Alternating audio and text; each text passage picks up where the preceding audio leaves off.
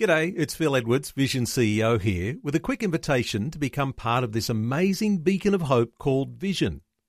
Together we can put our love into action to help people of all kinds build or rebuild their lives on the truth of God. Please consider the part you can play during our upcoming Visionathon appeal, remembering that it's your support that makes Vision possible, including this podcast. Life, culture and current events from a biblical perspective. 2020 with Neil Johnson on Vision. You may have heard there is something of a reprieve for what is looking like the biggest threat to Christian schools. There's been an extension granted for the reporting from the Australian Law Reform Commission review of religious exemptions for education institutions. Well, the Australian Association of Christian Schools has welcomed that extension, and Vanessa Cheng, who is Executive Officer for the AACS, is joining us. Vanessa, a special welcome along to 2020. Thank you, Neil. Vanessa, is this just a delay of what might seem to be the inevitable, like an axe falling on Christian schools? How do you see things? The delay in the report for the Australian Law Reform Commission review confirms our concerns that we raised right at the beginning of this process, that the draft report was not fit for purpose. It was putting forward a radical set of recommendations which really would have cut at the heart of Christian schools and other faith-based schools in terms of our ability to employ staff who share the faith of the school. And so we're really grateful for the extra time for the Commission to consider some of the negative feedback that submissions have provided. Faith leaders have raised their concerns about what was proposed. And so we're hoping this extra time will allow the Australian Law Reform Commission to put forward a more sensible, balanced set of recommendations to government for reform in this area. Of course, it's the government that's made those recommendations that the Australian Law Reform Commission is considering, isn't it? It really comes down to the government and what their position might be? The Australian Law Reform Commission went much further than what was proposed in the government's terms of reference, and that was our big complaint about the draft consultation report. There were three elements for the Australian Law Reform to look at. That was around the treatment and discrimination of teachers, the treatment of students, but also that faith-based schools should be able to preference staff of the same religion to build that community of faith. And that was our concern, was that that third element of the terms of reference wasn't adequately addressed by the Australian Law Reform Commission. For us to be able to build a genuine community of faith, our schools must be able to choose who we employ. It's just common sense. So the ALRC has gone much further than what the government committed in their election commitments to faith leaders and to faith-based schools. And so we've pushed very strongly back on these proposals and said, go back to the drawing board, look at that terms of reference and ensure that third limb is adequately addressed.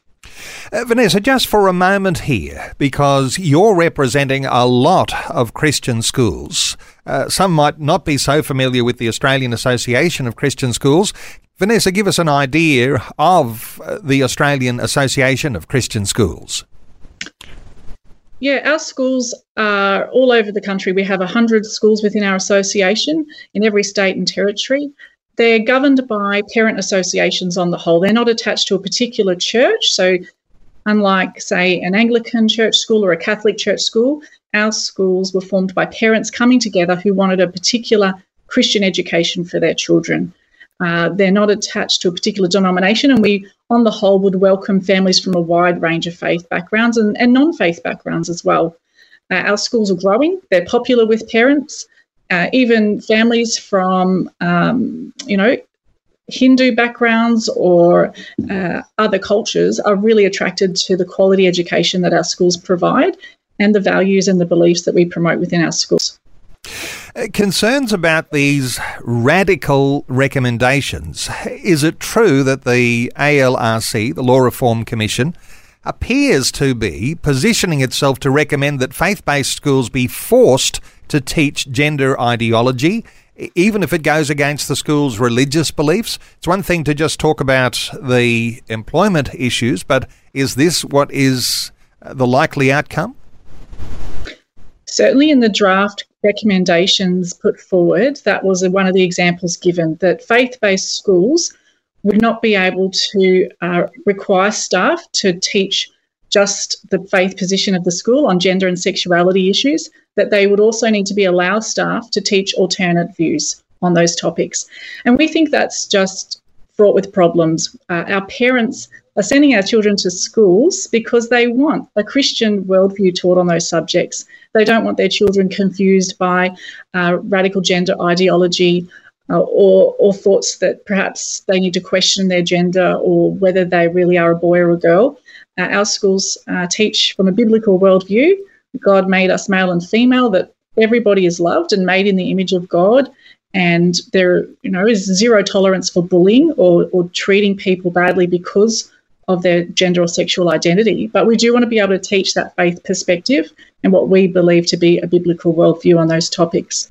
So if the AARC is saying staff should be able to promote alternate views, we just think that's going to create a whole lot of confusion for young people in our schools, and it will go against the ethos of what our schools are about and what they've been established to do in the first place.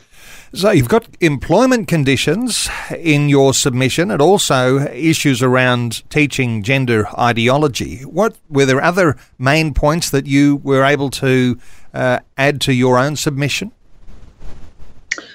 AACS didn't actually make a submission to this inquiry. We were so flabbergasted by how radical the recommendations were in the process. We withdrew from the consultation process as a sign of our dissatisfaction with the paper.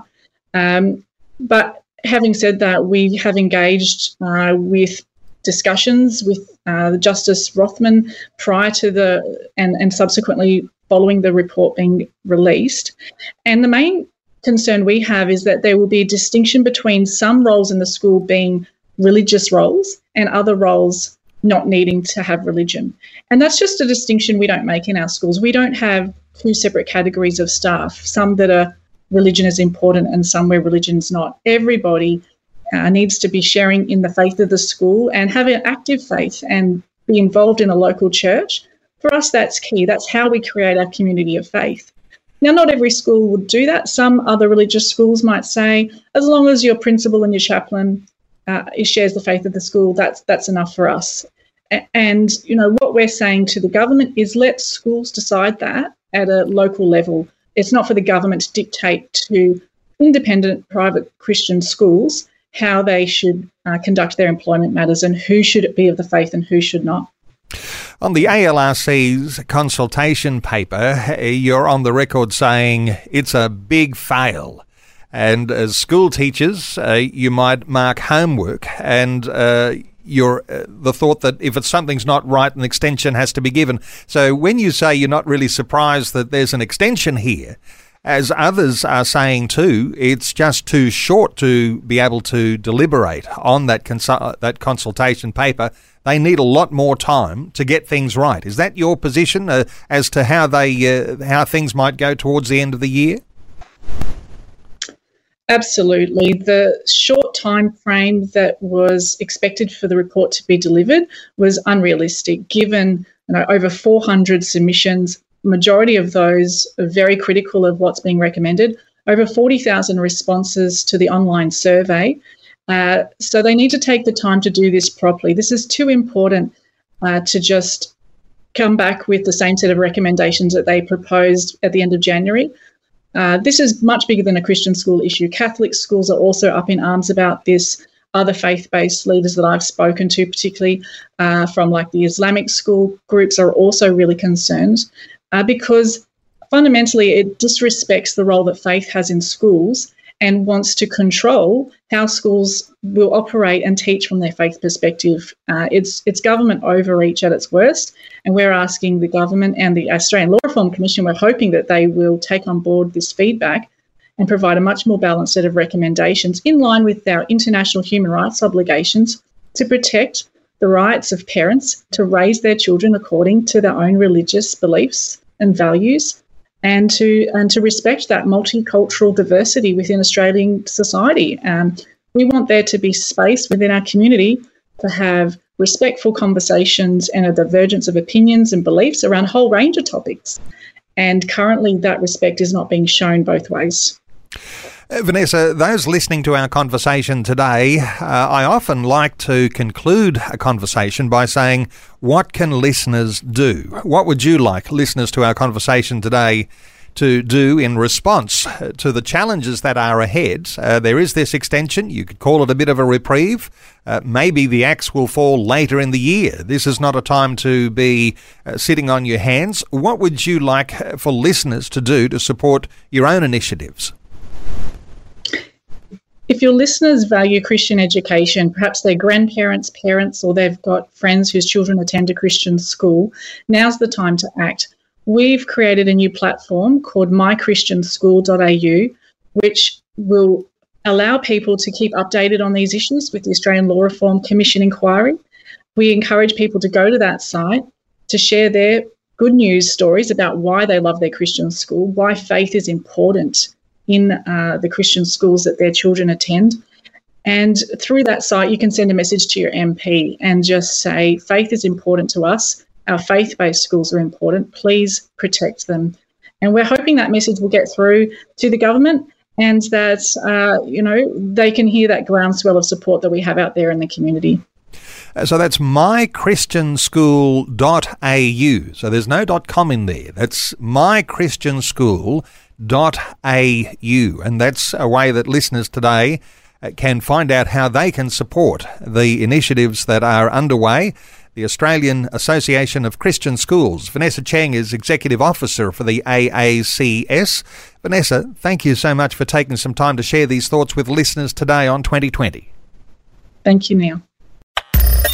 Thanks for taking time to listen to this audio on demand from Vision Christian Media. To find out more about us, go to vision.org.au.